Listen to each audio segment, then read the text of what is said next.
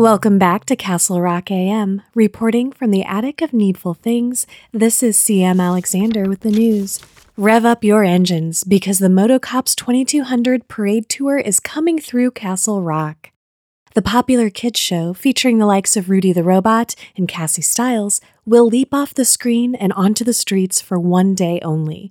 A recent review of the parade from Wentworth, Ohio, said kids and adults had a blast. Everyone was really taken by storm. This has been Castle Rock AM.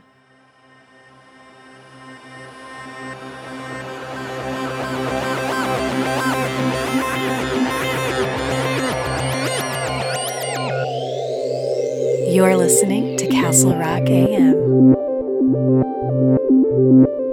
Welcome back to Castle Rock AM, your bi-weekly Richard Bachman Book Club podcast. I'm one of your hosts, Joshua Kahn, alongside CM Alexander. Hey there. And Benjamin Graham. What's up, eternal book nerds? And we are covering The Regulators, our Patreon selection from Anthony Natarelli, and we are covering through Chapter 4 with Ben leading our discussion. Ben, take it away. Okay, so this book, we have to start off with what we are first given. This book starts with a map, y'all. Hell yeah! Love a book with a map! I get so excited, and I am really still upset that we didn't get a map at the beginning of Desperation, Richard Bachman's book that is the twinner of this, you know, his alter ego, Stephen King wrote. Yep. R.I.P., really. Does anybody have anything to say? Did anybody continually go back to the map throughout reading? Mm-hmm. I printed it out. And I put it in, it's in the studio right now. We're all looking at it. Yeah, I took my book to work and scanned the page and then printed it out so that we could have it because I think it's so fucking cool. The specificity of where everyone is on the street is weirdly important. Yes. And it's easy to keep track of somehow. Yeah. With the map. Yeah. Well, that's something I usually, when I'm reading a book, it's not something I focus on. I don't really lay out the characters like that, but Bachman does such a good job of it. It's noticeable. Yeah, the street is a character. In regards to maps in books, because this is a very small contained map, it is... it's Poplar Street and the houses on either side, and that's all of the city block we pretty much get, as opposed to, say, Lord of the Rings, where you have the entire world map. Right. Yeah. Like it's such a different scope. So when you open a book, you see a map. The size of the map gives you an idea of what you're in for. And seeing a map so intimate made me so excited because, you know, I love those closed bottle stories. Yeah. And it's especially cool because having just read Desperation, you look at the map. Yeah. And you recognize so many of the names. Which, should we talk about it now? About the impossible neighbors? Yeah. Do we talk about it now or do we wait until we start meeting our characters? Let's do it when we meet our characters. Yeah. All right. Well, before we meet our characters and get into the story in Chapter 1, we have a postcard from William Guerin to his sister, Audrey Weiler. I would talk about this, but I can't read it. Oh, because they don't teach cursive in school anymore. I know cursive, CM. I'm 35 years old.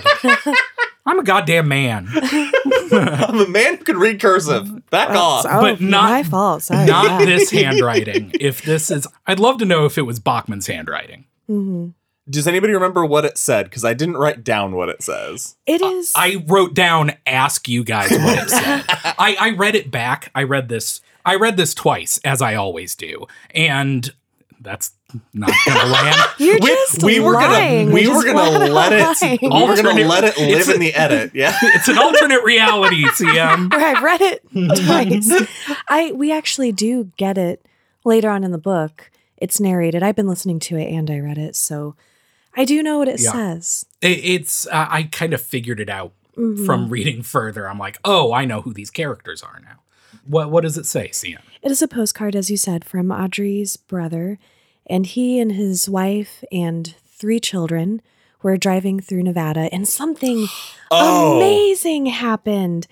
And like there's this huge breakthrough with Seth, who we don't know yet. And I didn't realize listening to this initially that we have the postcard here, because obviously on Audible you don't get that part. So listeners, read it and listen to it. Do extra work. This book is one you should get the physical. Yeah, you should. So you can see these details. Yeah, the clippings that appear between each chapter are really cool.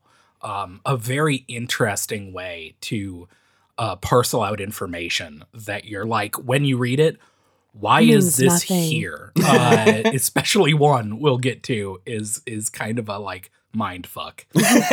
But after that, we get to the first chapter, which takes place on Poplar Street at 3:45 p.m., July 15th, 1996.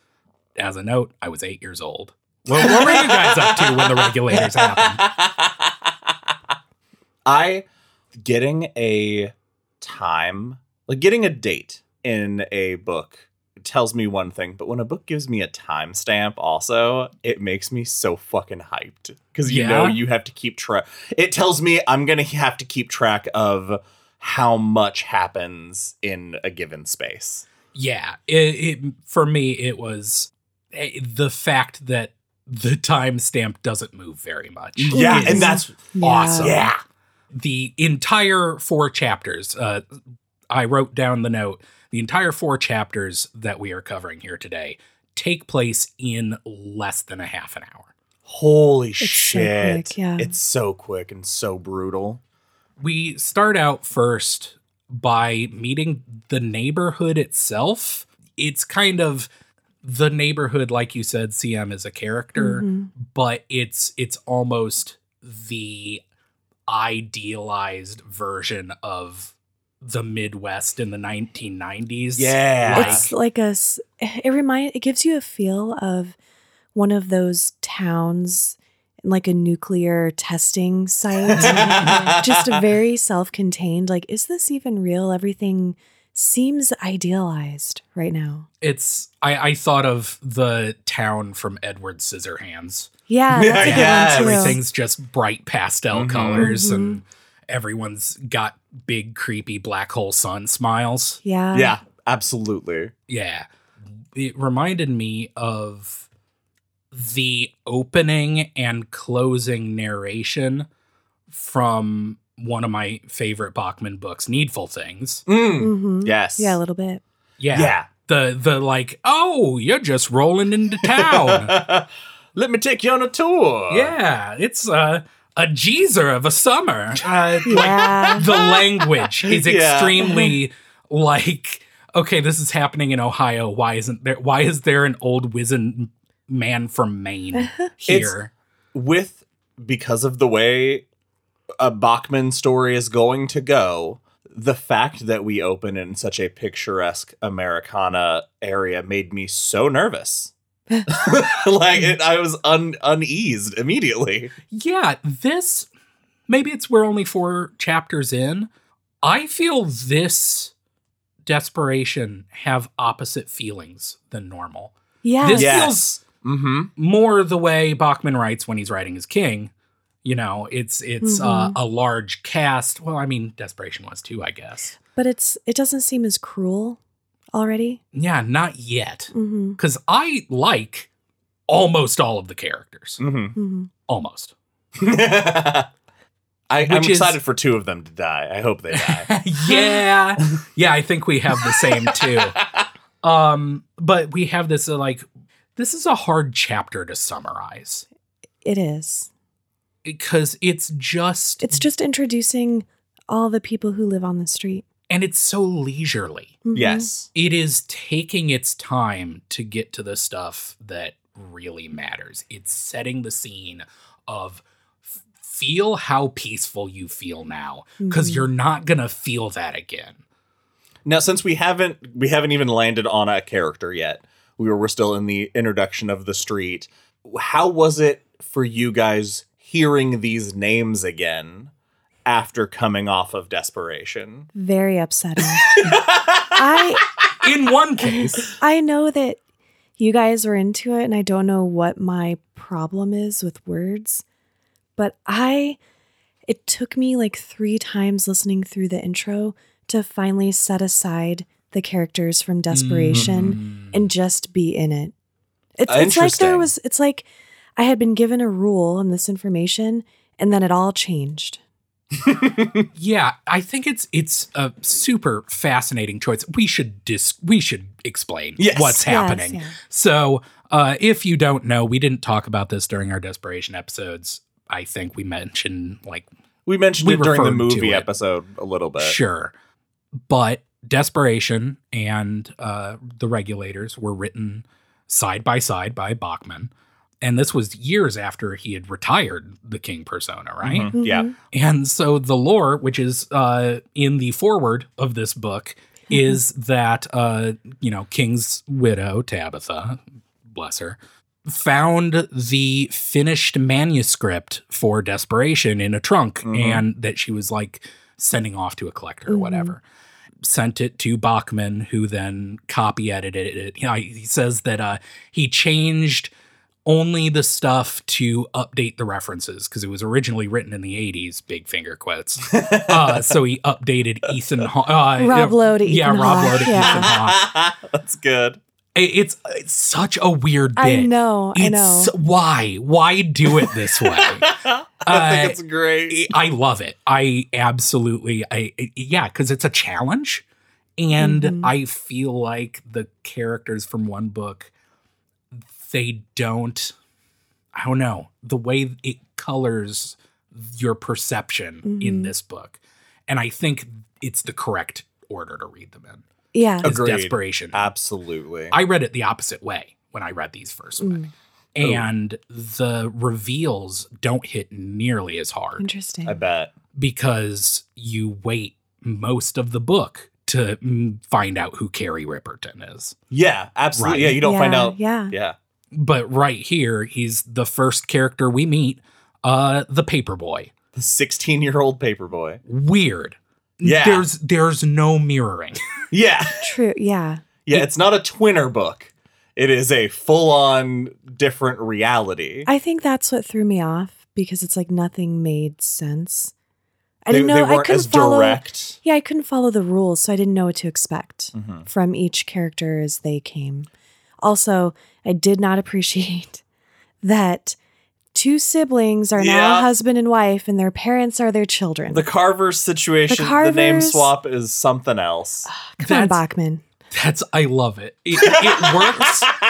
It works as a reveal. It is written in such a way that you are obviously supposed to read this book second. Yes, 100%. Because it sets up these 2 small kids, an 11-year-old girl and her 6-year-old shitty little brother. And I thought I knew who those characters were.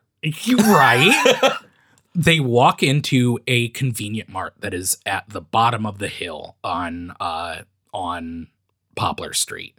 And there is a young girl behind the counter with 2-tone hair. And you go, whoa, cool. Yeah. You know who that is. But they have this conversation. It's actually kind of cute. I like this interaction. It's really nice. As a side note, I think this is some of Bachman's best writing for children. Yes. Like really since Clown. It's one of my favorite. We covered Clown, right? Yeah, we covered It's been Clown. a few years. It's been. That one where Georgie Denbrough's little brother gets killed by Oh, the you clown. mean that? Sorry. Yeah. I always call it Clown. It's that. Yeah. Fucking nailed it. What was I saying? So the writing of the children, is great because Ralph is so fucking annoying as this bratty little brother. I love the Margaret the maggot, and then she introduces herself as Ellen and saying Margaret's my middle name. She's so dignified. Yeah. She wants to see. It's clear that this like 11-year-old girl wants this punk rock cashier to think she's cool. Yes. It's cute. And I love that Cynthia catches on to that because she's like, yeah, I had a little annoying little brother. And this is a big deal to her. Yeah. There's this awesome quote I wrote down that Cynthia is watching them and she sees that it's honestly getting like Ellie, who we find out, is like kind of embarrassed. And she thinks this girl is a prisoner of her time and her age, which means all of this is perfectly serious to her. Yeah. That's so good. Yes, it is. The perfect explanation of that experience of being a child. It's great. So they're talking, having this really cute interaction. And then Cynthia says, hi, I'm new here. My name's Cynthia. And you go, yeah, obviously. And then they say, hi, I'm Ellie Carver. And you're like, what? It's why? This book is just all absolutely nuts choices. Do you think Bachman put a bunch of names in a hat and then just grabbed him? He's like, yep, that one's the kid. Who's the other kid? Oh, there we go. I don't know, because everyone else is at least a little partly one-to-one, right? Maybe not Peter and Mary. Like, we haven't really learned that much about Peter and Mary. And we didn't really in the first book either. True.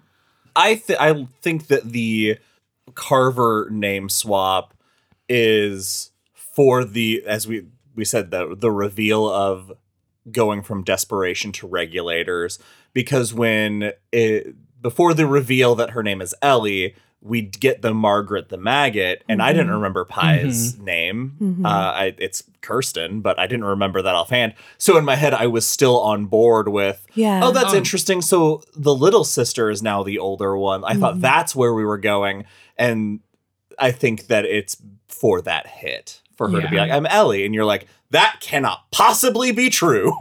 You're supposed to be angry. And and it doesn't get to you right away until you meet the parents and go, oh, right. Gross. Oh, gross. Right. It changes the fact that they make the same observation that no one knows why David calls her Pye. Yeah. And it's like, it changes it so much because in desperation, it's like, oh, it's that like cute little secret sibling thing, whatever. That was a big deal in desperation. Yeah. That's why I'm grossed out. And exactly. And it becomes very much like a husband and wife. It's a different context. It's weird. Okay, she's just a pie. It's Josh's fault. My fault? What'd you do? When we covered Thinner. Oh, I ruined Pie for the podcast. Yeah. Anyway, we actually don't meet David and Pye just yet. We move on to Carrie Ripperton at the top of the street delivering the papers. I can't with like the idea of the Carrie Ripperton we knew, and then that name being attached to this happy, aspiring shortstop who just wants to bang that redhead and is scared of Colleen Trajan. What a sweet boy. Yes. I think it's interesting because him being the first character that we meet. Or do we meet him before? Maybe he isn't the first character. He's the first character that we get referenced. Their narration through. Like, we get all of what Carrie's experience is. Right. Him being set up where you're like, I think one of you said that it's the letting us as the reader know, like, this is different. Yeah. And it also lets you know to what level, because we don't get a lot of time with Carrie Ripperton. But we do get him driving down the street, and the first house he delivers to is Brad and Belinda Josephson. They are great. Yeah. The only real note we get from that beginning part is that Brad looks kind of like Bill Cosby. Ooh. Yeah. A reference that didn't age well. Yeah. Also, the whole, like, there's this short thing where they're like, they're black, and they're black in the way that white people like their black people. And I'm like, uh-oh. Yeah. There's some very, this was written in the 90s bits, because he says yo a few too many times, and there's some not great things. But characteristically wise, I love them. Mm-hmm. Brad, I really like Brad. Yeah, they're just friendly people, and we learn more about them later. But next, he delivers to their neighbor across the street. I'm looking at our map. Yes, one and only John Marinville. I tried so hard to make him an asshole in my head. I did too, and it is impossible so far. The closest I could get it is, he's singing and playing the guitar on his front step. He has neighbors. And then I'm like, wait, no, that's actually nice. I would actually enjoy that. He's sitting out front playing the guitar. We get a funny aside that he paid Carrie not to deliver the paper to him. I love that. That bit feels like Johnny Marinville. Yeah. That feels like it belongs. We move on to Gary and Marielle Soderson, our first. I hate them so much. Ooh, they're rough. It's, you know what?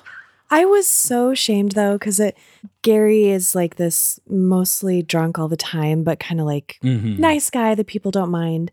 And his wife is just this huge bitch. And he's thinking about her in the shower, is soaping her breast. And he's like, oh, and maybe she like so weird caresses her nipples. And as I was thinking, yeah, because that's what women do. Bachman was like, yeah, because that's what women do. It was great. One of the many reasons I hate these characters so much is they remind me so much of the alpha couple from all those songs by my least favorite. I hate this band so much. The Mountain Goats fucking suck. Yeah, I mean, yeah, you've said it time and time again. It's exactly the same. It's this couple who hates each other and still stays together because the dude's a drunk and they're codependent. It's terrible.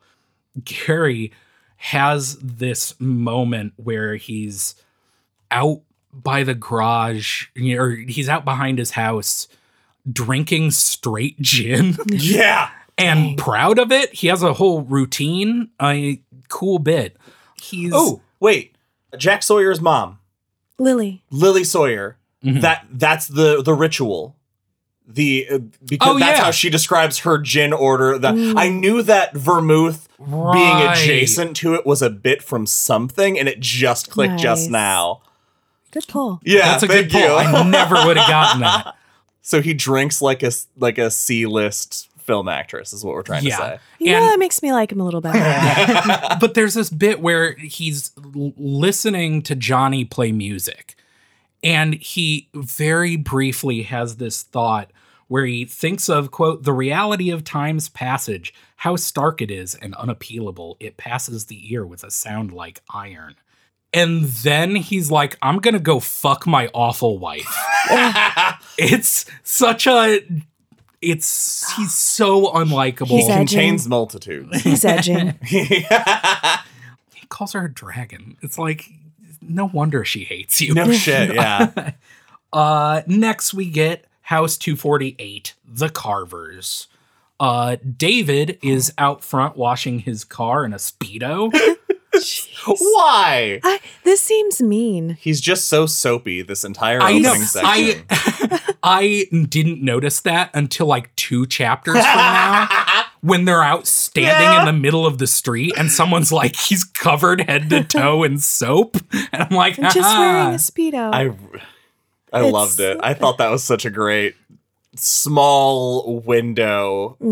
Yeah, I also, this chapter's very economical. Is that the word I'm looking for? In the way it gives you characterization for all these characters. Like you get them. You feel like you get a good sense of them as people. Because Carrie has this little interaction. He throws the paper to David, and David gives him finger guns. And he calls it Mr. Carver's crippled but game effort to be cool. And then thinks about how he will never wash his car and he's going to get a cool motorcycle like Johnny. Yeah, I love that he talks about a 9-to-5 job as an affliction that happens to some people. It's so good. It's so cute. It's at this point that Carrie notices behind him a big red van parked on the corner at the top of the street. Didn't think anything of it.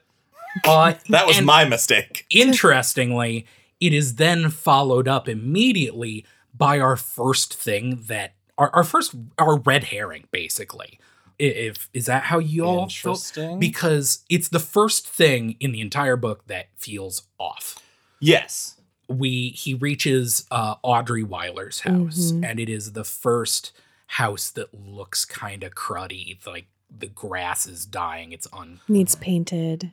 And as he's about to throw the paper, he sees the outline of Mrs. Weiler standing in the doorway topless. What an unbearably upsetting thing to see. In that setting, like on a bright sunny day, when you're just delivering the paper and everybody is out. Yeah, and she's just staring blankly ahead. It is eerie. Yeah. And she's she's far enough back that he's only pretty sure he can tell. And that vagueness is so specific in how vague it is that it makes it haunting. Yeah. And as we learn what is about to happen, the fact that this happens immediately after he sees the red van for the first time. Oh shit, I didn't even piece that part together.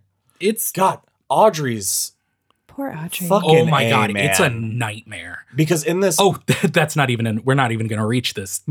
Ben! Never mind. Cut that. I don't read ahead. No, Ben, you always everybody read ahead. knows you read ahead. Every time. Yeah. And I'm so good with names. God, yes. I wish CM sometimes doesn't even finish the reading before That's she shows true. up.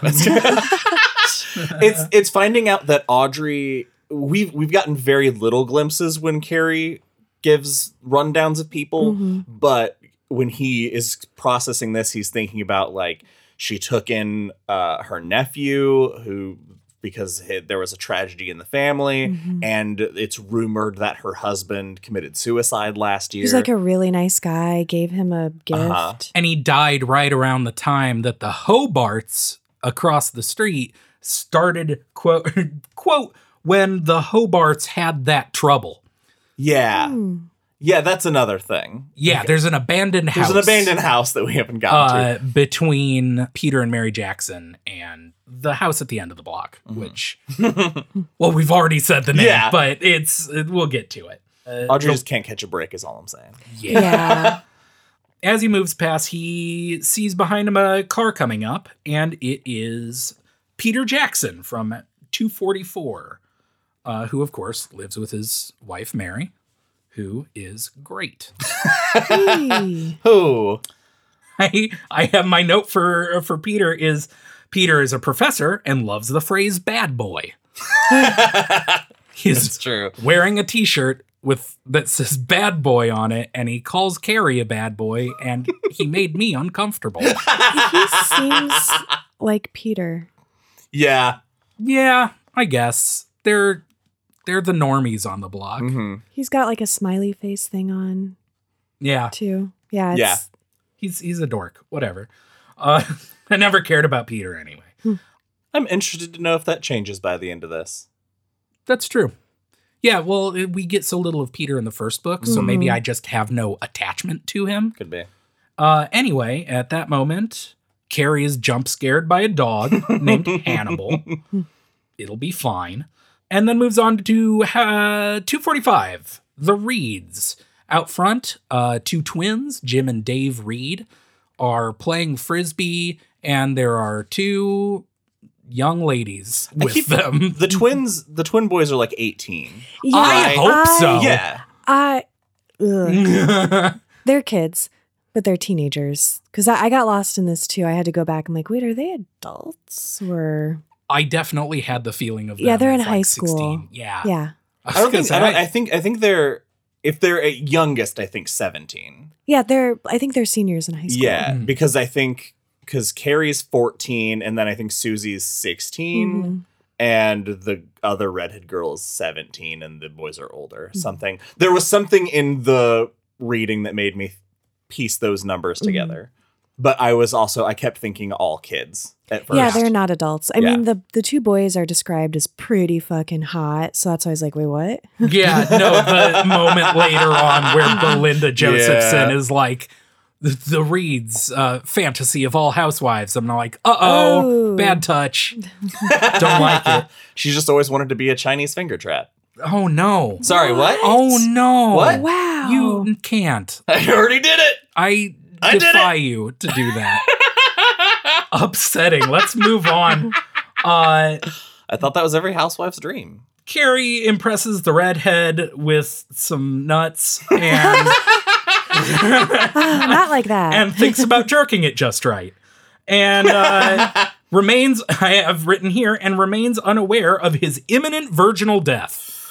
Ooh. Oh, spoiler. Got classic Bachman. I love it. Foreshadowing. I love Yeah. it every time. Yeah, because he also has a conversation with Tom Billingsley, the town's vet, about playing shortstop and about how the next year's his year to be starting shortstop. It is and a classic tasty omen, yeah, tasty. as we omens, always yes. say around here.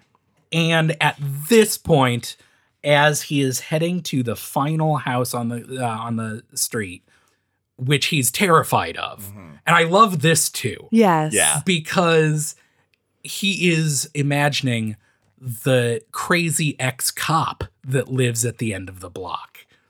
And, I forget what his rumor was, because everyone has different information about how... That he killed a bunch of kids for allegedly raping another kid. That's right. So he's imagining him running out into the street with a gun. And us, as readers, are like, oh, here it comes. And as we are focused on the specter of Kali and Trajan, the van at the top of the hill starts to roll. It's so good. It's good, yeah. And from here on out, man, the rest of this reading, it's Chaos. blow by blow, Yeah. pretty much. It's crazy. It is. And there's even a quote that it says, things are happening fast now, although no one on Poplar Street realizes it yet. I love that. It's so good. I also like that it briefly describes the red van in, like, it'll go to the red van, it'll say it has a satellite dish on top, and then the next time it talks about the red van, it'll describe something else that seems a little weird about it. So you start at first when it's brought up, you're like, okay, a red van. Yeah. I know what a red van looks like. And the more it gets described, like, what the fuck is this van? Yeah, by like the fourth or fifth time, it'll say the van, and then in parentheses, is it a van? Yeah. I'm like, subtle. I love it. And before we move on to chapter 2, we get a newspaper clipping about the Guerin family, who would have hit me harder had I been able to read the first note, that all but one of them had been killed in a drive-by shooting.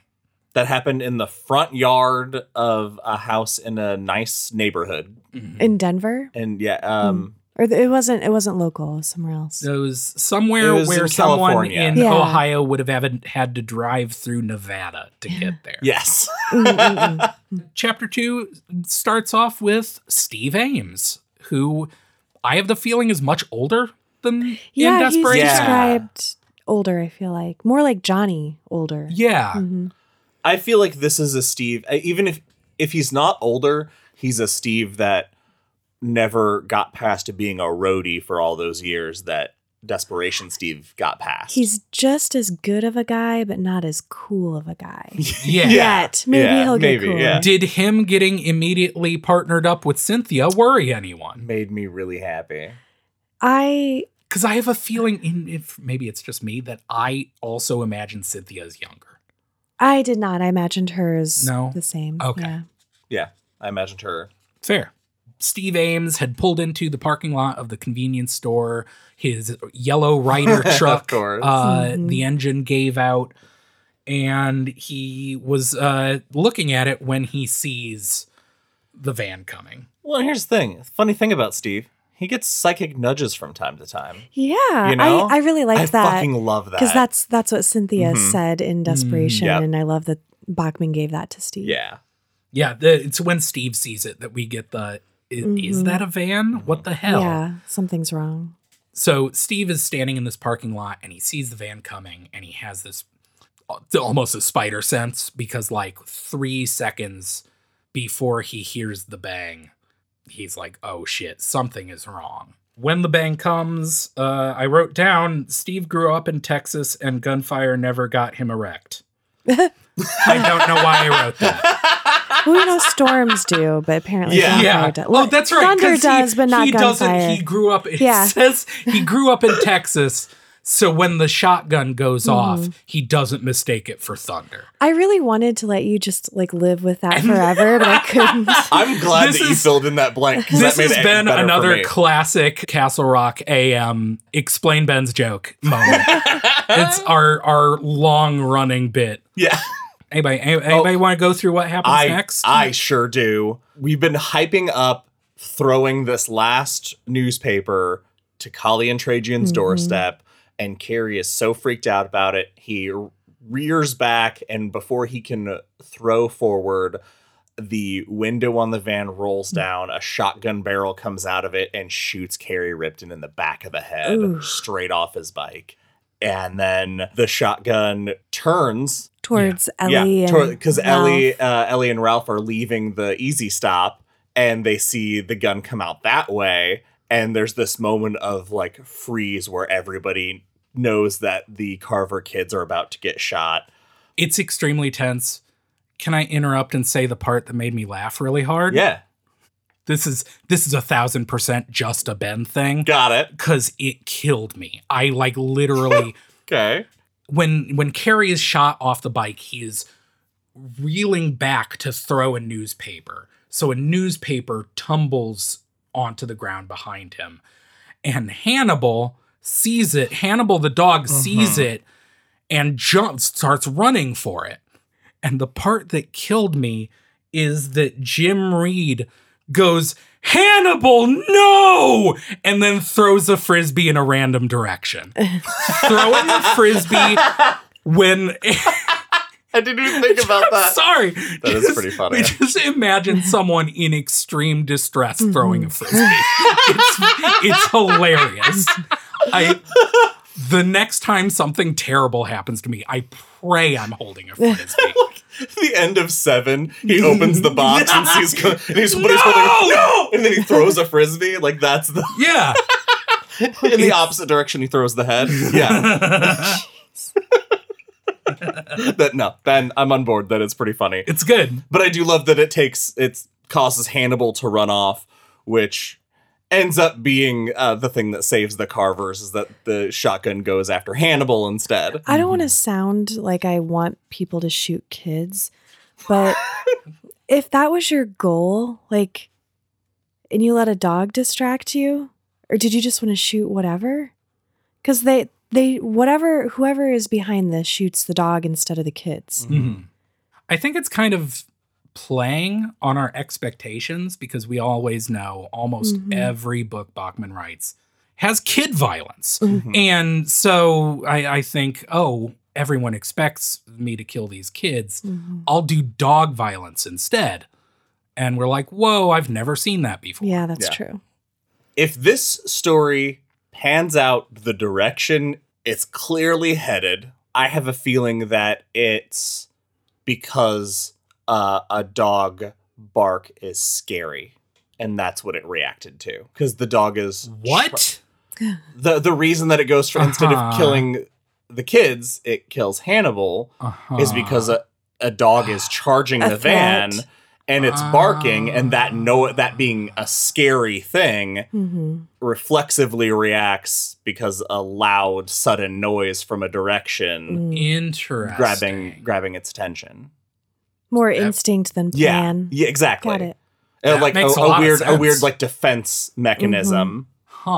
I don't want to respond to that because I have further knowledge of what happens. We get it. You read ahead. So all this chaos is happening. Cynthia had run out and tried to shield the kids. Steve, I'm usually so good. Steve pulls the kids into his truck to shield them. Everyone sprints toward the gunfire. Yeah. Ooh. Everyone loves being in immediate danger in this book. They love it.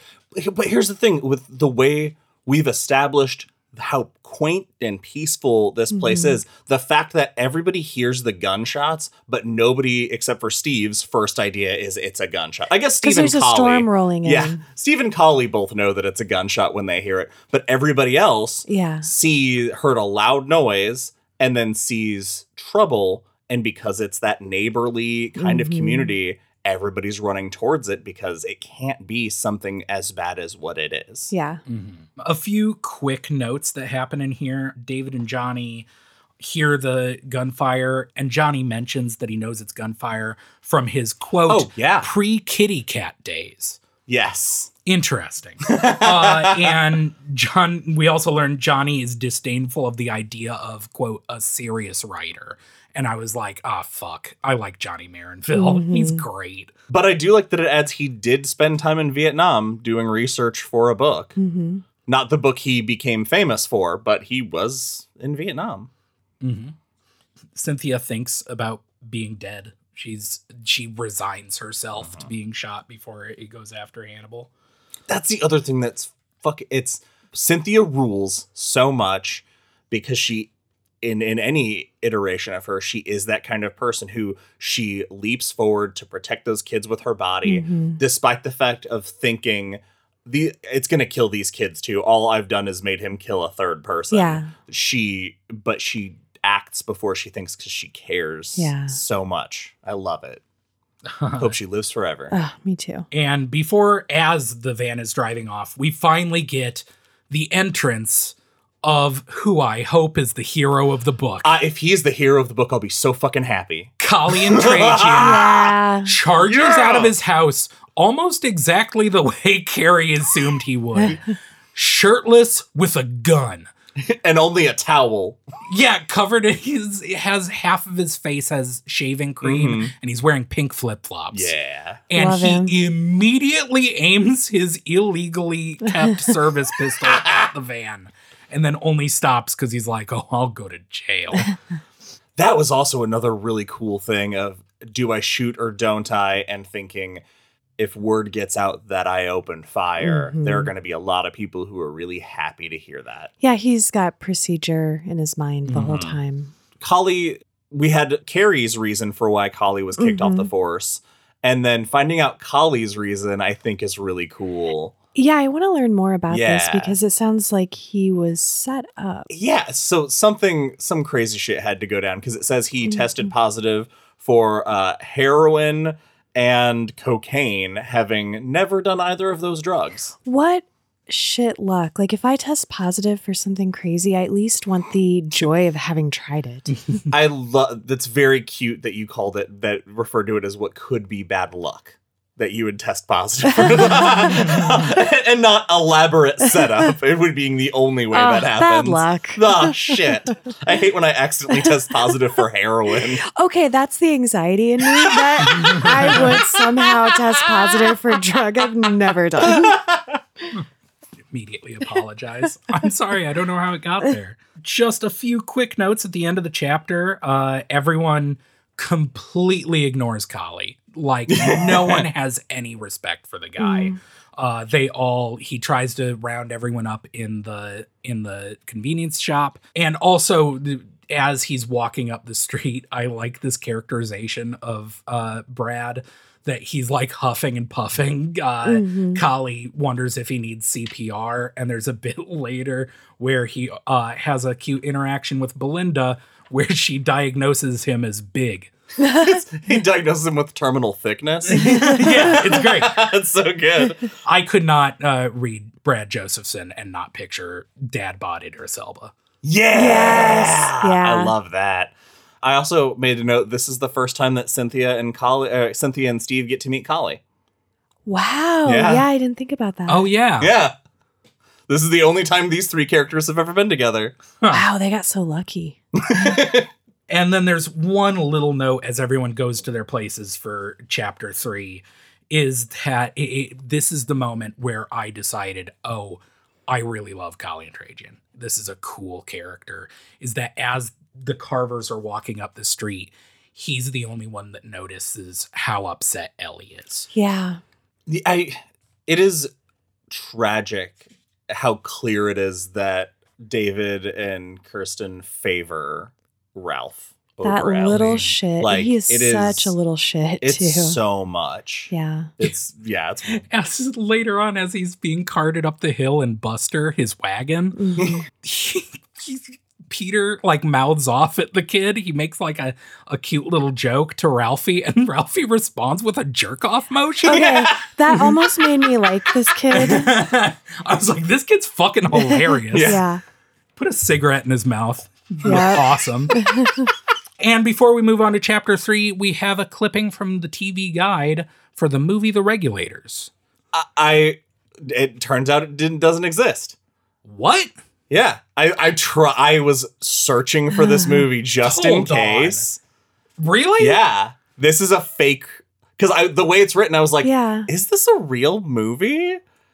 Because Bachman Why slipped- is this blowing my mind? I don't know. It's not that big of a... Because most of the time when we get a movie reference, it is a real movie. Mm-hmm. I was excited to watch that. Aw. Bummer. Okay, Chapter 3, Poplar Street, 3:58 p.m., July 15th, 1996. It has been 8 minutes. Fucking A. And when this showed up a second time, it made me think two things. Why give us all this information unless are we going to leave Poplar Street? Why give the location if it doesn't? It kind of implies that we're going to go somewhere else. Okay. No? I don't know. And the second question, which I think probably the answer is no, is will we reach July 16th? That's a very good question. So I can't trust your questions because you've read ahead. Yeah. The trust is broken. I've finished the book 3 times. So Kali, Steve, and Cynthia walk into the store as a blue van and a yellow van roll up to the corners at the top and bottom of the street. I gotta admit, this is the point where I was like, these vans are a little fishy. This is the point. I thought this was like, there's some more to this. I don't know. The red van had the super weird sci-fi element of its windows rolled down real smoothly. And a satellite dish on the top. Of course. Both equally strange. Yeah. The blue van, its tires are completely treadless, and colored lights flash inside as though they are on a control panel. What are you guys think? CM, you've read this. Yes. No. No? No, this is my this- first Oh, time. yeah, we didn't talk about this at the top of the episode. Yeah. No, my first time. This rules. What do you guys think is going on? What at this point? What was your theory? There's something to do with references we got in Desperation about the TV show that Pi liked, I think, that I think tie into these vans, but I don't know how. Oh, yeah, yet. Motocops? Yeah. What are your favorite? Ben asked us motocops? what our favorite motocop is. Cassidy, for sure. Good point. I like the Dream Floater. Yeah. Give me a big pink car. No Face, though? Oh, I yeah. love the villains. The meat wagon. Check out that meat wagon you're dragging. Mr. No Face. Someone's guys are trying just- for an episode title. Just gibberish. Everything you're saying I'm is so gibberish. sorry. Okay, so here's my theory. This is a 5 characters in a cylinder. Twilight Zone. Twilight Zone, it's reminding me of the kid Oh. from the Twilight Zone movie who's controlling his whole family with his powers. Ooh. It's a That's- Wonderful Life. That's the feel Yeah. that this Mary. story is giving me right now. Yeah. Well, I won't say who is right. Okay. All right. But we get a hint at the end of this chapter. So these weird vans are coming up. Gary and Marielle suck. They've been married for 9 years, and I hate them. I'd like them to die as soon as possible, please. And at this point is the first time I wrote everyone is just milling around in the street. Go inside. What are Yeah. you doing? The danger's past. The red van's gone. This is also when we get the reveal of Pat the Kitty Cat author, Johnny Marinville. His cat detective is what his children's Yeah. books are. Yeah. I fucking love that. And I love that it makes him still a national book award winner. Yeah. Yeah. But this is Johnny's the one who decides to do something first and runs inside to call the cops. And first it rings, and then not like an automated message answering, but instead a very dirty rhyme. Ooh, I hated it. It's so bad. I don't know what this itty bitty baby schmitty thing that is happening. No clue. I don't have a theory that fits that part into it yet. Yeah.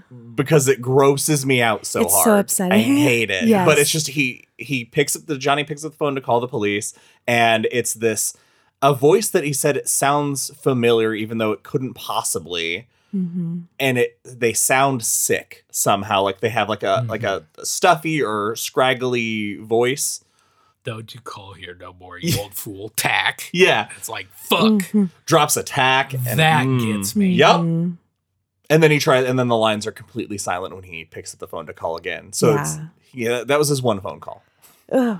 Yeah, at this point, it goes back outside and it kind of drifts around, everyone talking to each other. David catches Peter up and is still a sanctimonious, soapy prayer boy. But oh my gosh. I'm sorry. You talked about soap earlier, and I was just imagining how hilarious that looks.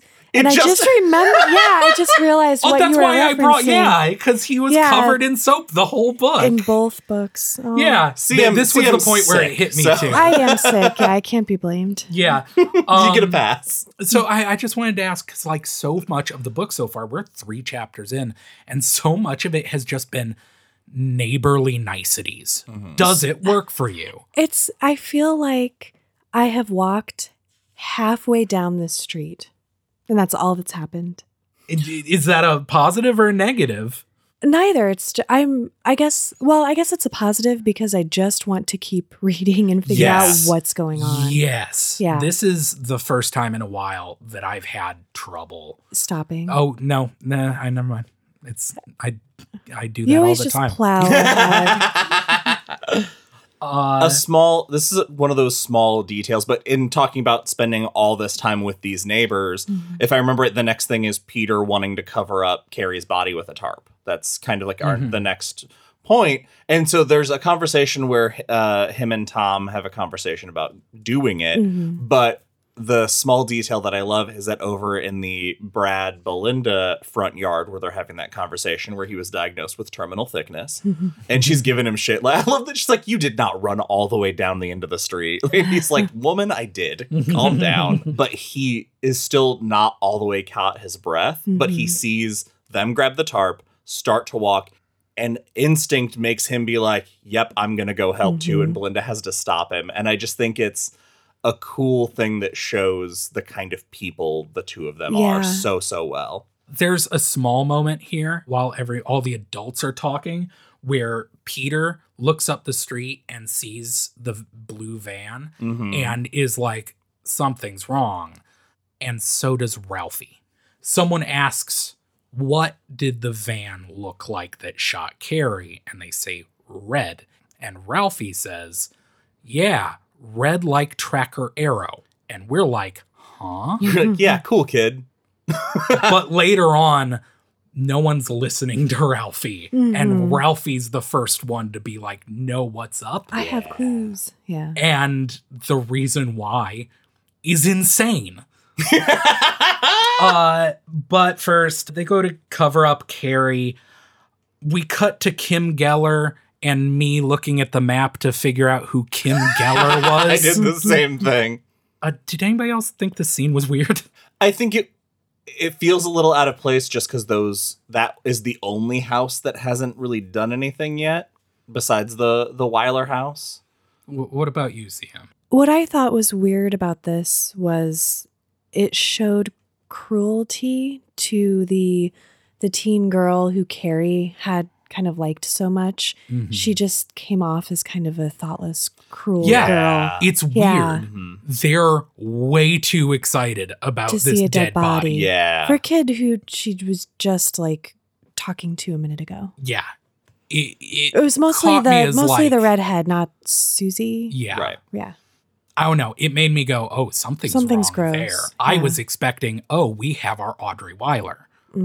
Because if everyone's names and stuff are switched around, maybe their roles in the story are as well. Yeah.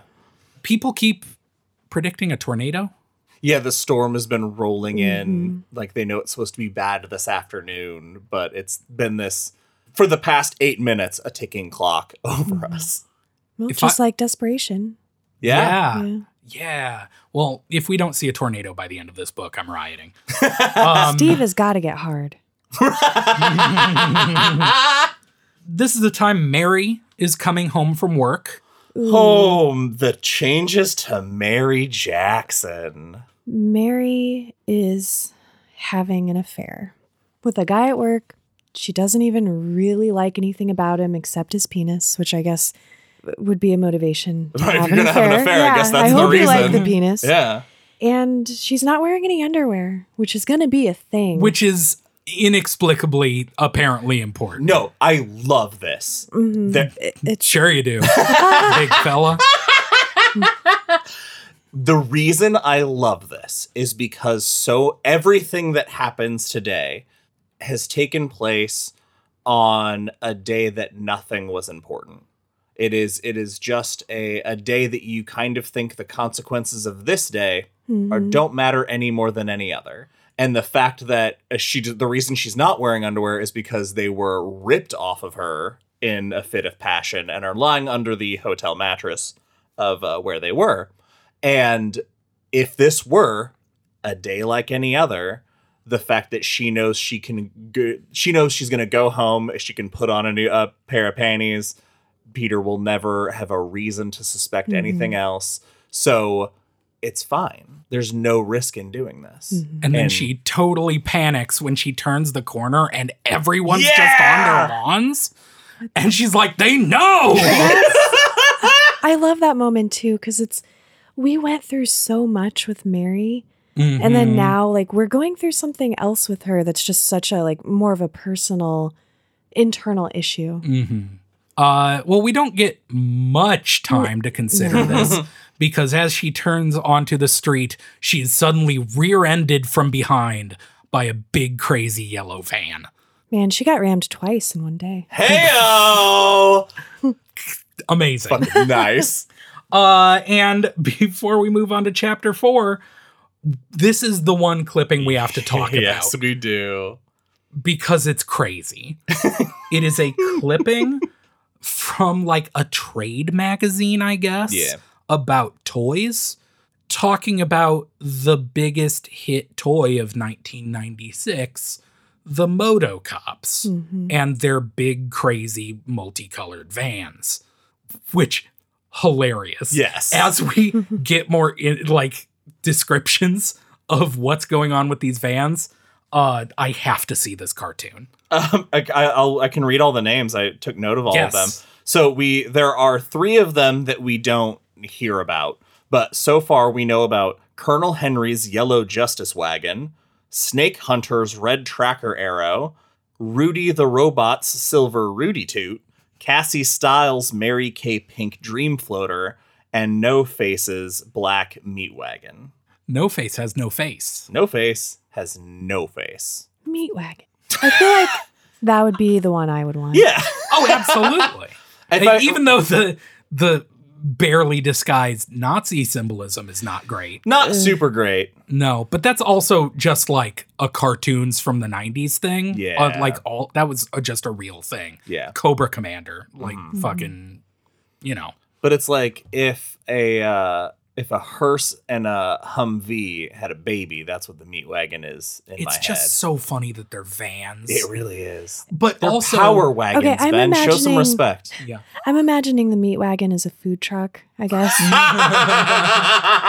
I just love because I can picture as a little kid that grew up in the 90s that had more toys than friends. I can picture these toys so perfectly. Did you see the photos that were posted on our Discord? What? Of the Power Wagon? Okay. So for those of you who don't know, check out the Dairy Public Radio Discord. We have book talk conversations on our Discord all the time. Join us. We had a listener post that they bought a collector's edition of the Regulators, and this specific collector's edition, there were 552 signed books, and each of them, I'll just read what it says in the book. It's a canceled check is on the inside of this book, and it is... This check was obtained from the Bachman estate to authorize the limited edition of this novelization of The Regulators by Richard Bachman. Of 552 signed books, the check number designates the number or letter of this copy. And this is a check Richard Bachman wrote to the Lincoln Tunnel Authority for $65 for a fee to tow a car. So that's... Okay. The Bachman estate, that has to be a typo. Right, yeah, like something's... and then that's the Power Wagon. That's insane. That's cool. Chapter 4, Poplar Street, 409, July 15th, 1996. It's been 24 minutes. And this chapter starts with, he sees everything.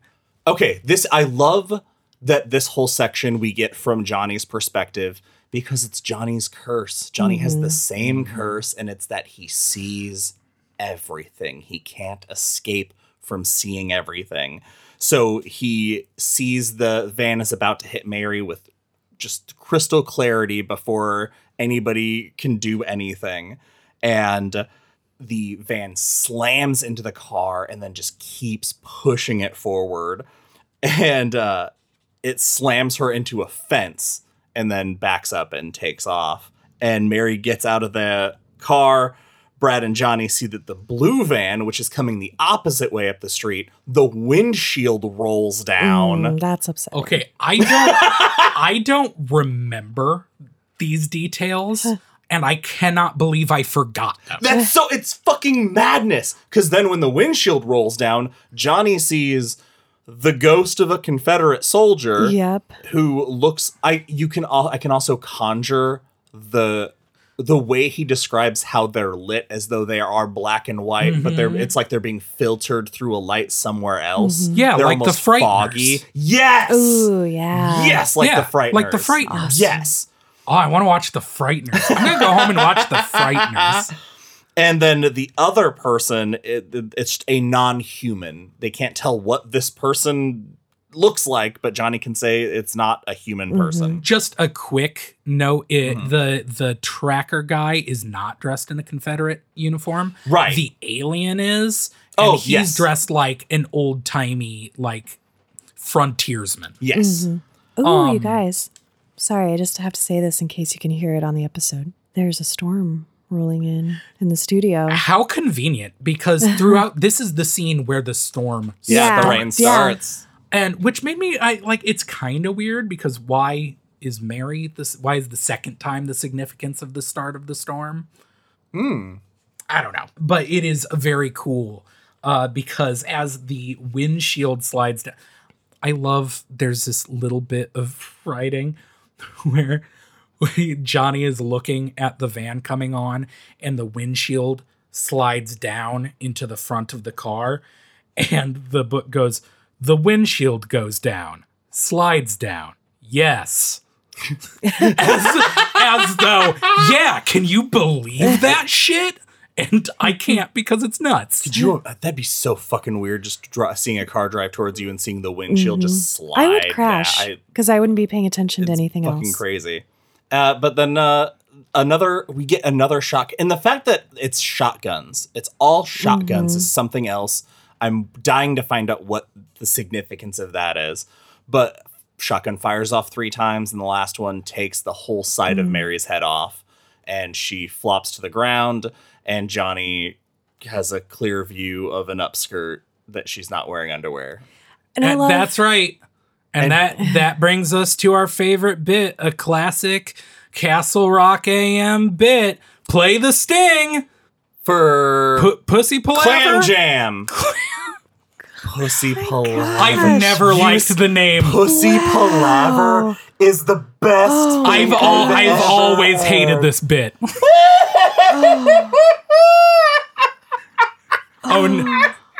This bit always sends CM into a catatonic state. The problem is that that affected you in a very real way. I just Something magical just happened in the studio, guys. Play the sting! Oh my god. You guys are killing me That's today. Oh my so god. good. I can't handle any of this. And it's just before I where were we? Johnny sees the aftermath. Yeah, Yes. Johnny's savvy, so he recognizes, hey, maybe what Peter doesn't need Yep. is to wonder not only why was my wife needlessly murdered, but why wasn't she wearing underwear? She can never answer that question for me. So he does the gentlemanly thing and discreetly covers her, like pushes her legs together so that he's the only one who will see that, except for Gary. But Gary's drunk. Oh, we should all know, Gary's- while he's been dealing with this, David Carver's been shot in the stomach also. Oh, Yeah, yes. Johnny's trying to passed over. process this.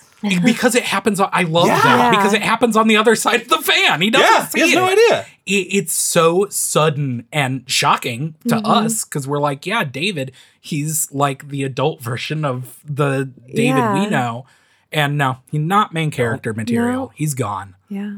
A few quick notes. I don't know if they're really worth bringing up, but as Mary is shot and she like spins and half of her face is Gus Fringed.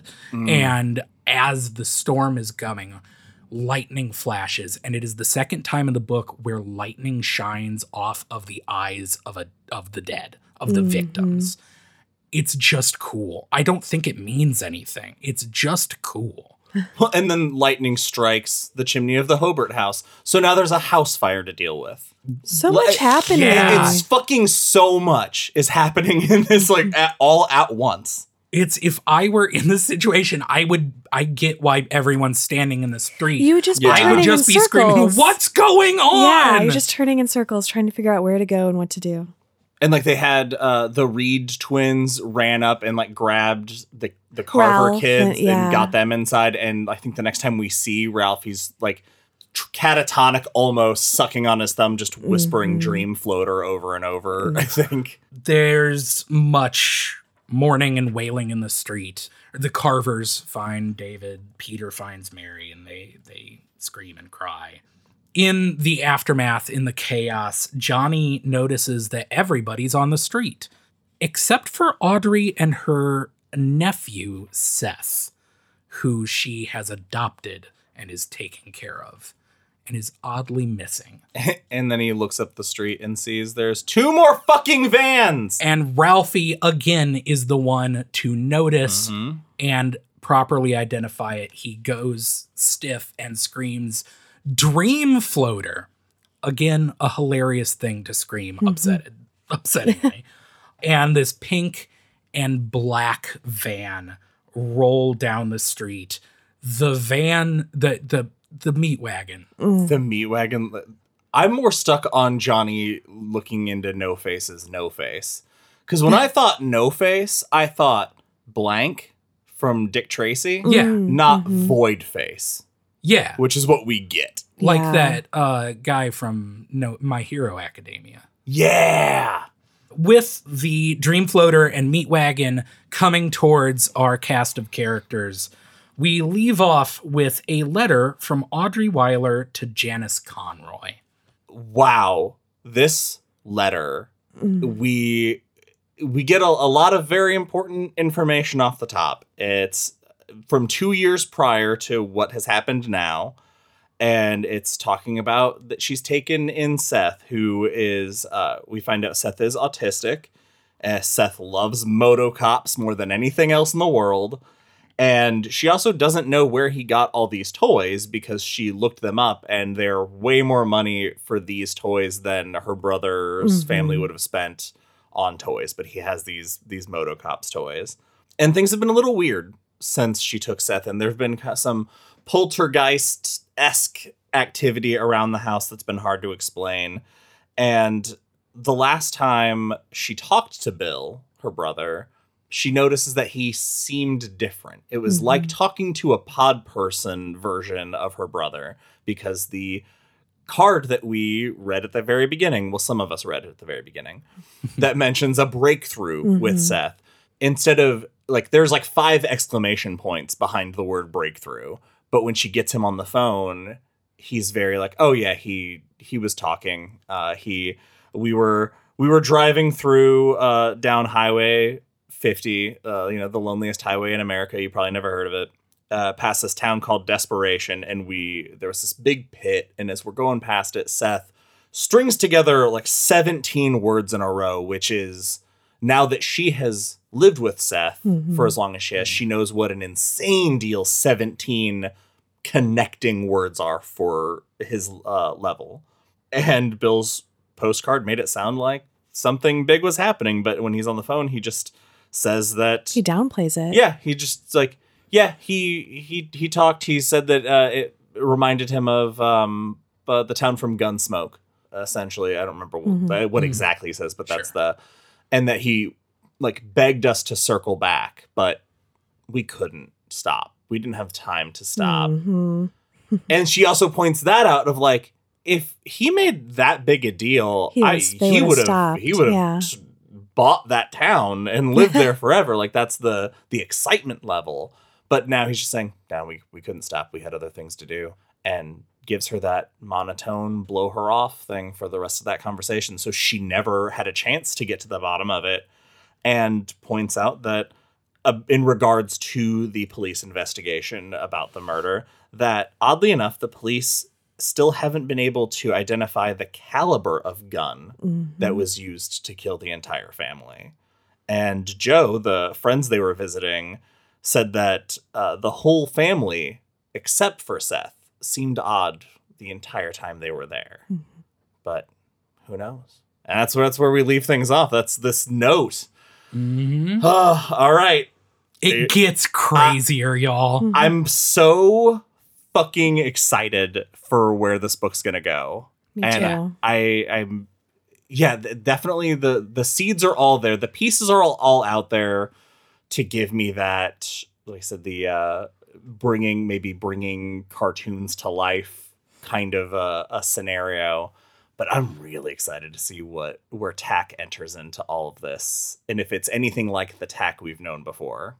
That's it for this episode of Castle Rock AM. Thank you all for listening. Join us for our next episode, where we will be covering through Chapter 8.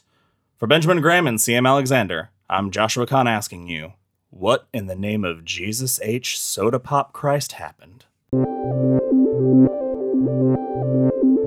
Hey everyone, CM Alexander here. Thank you for listening to The Regulators, Part 1. We hope you enjoyed it. As Josh mentioned, you can keep up with us and others and have fun discussions on our Discord, which is linked in the show notes. Also, don't forget to follow us on Facebook and Instagram at Dairy Public Radio and Twitter at Dairy Public. You can also email us at dairypublicradio@gmail.com. That's all for now, listeners. Goodbye.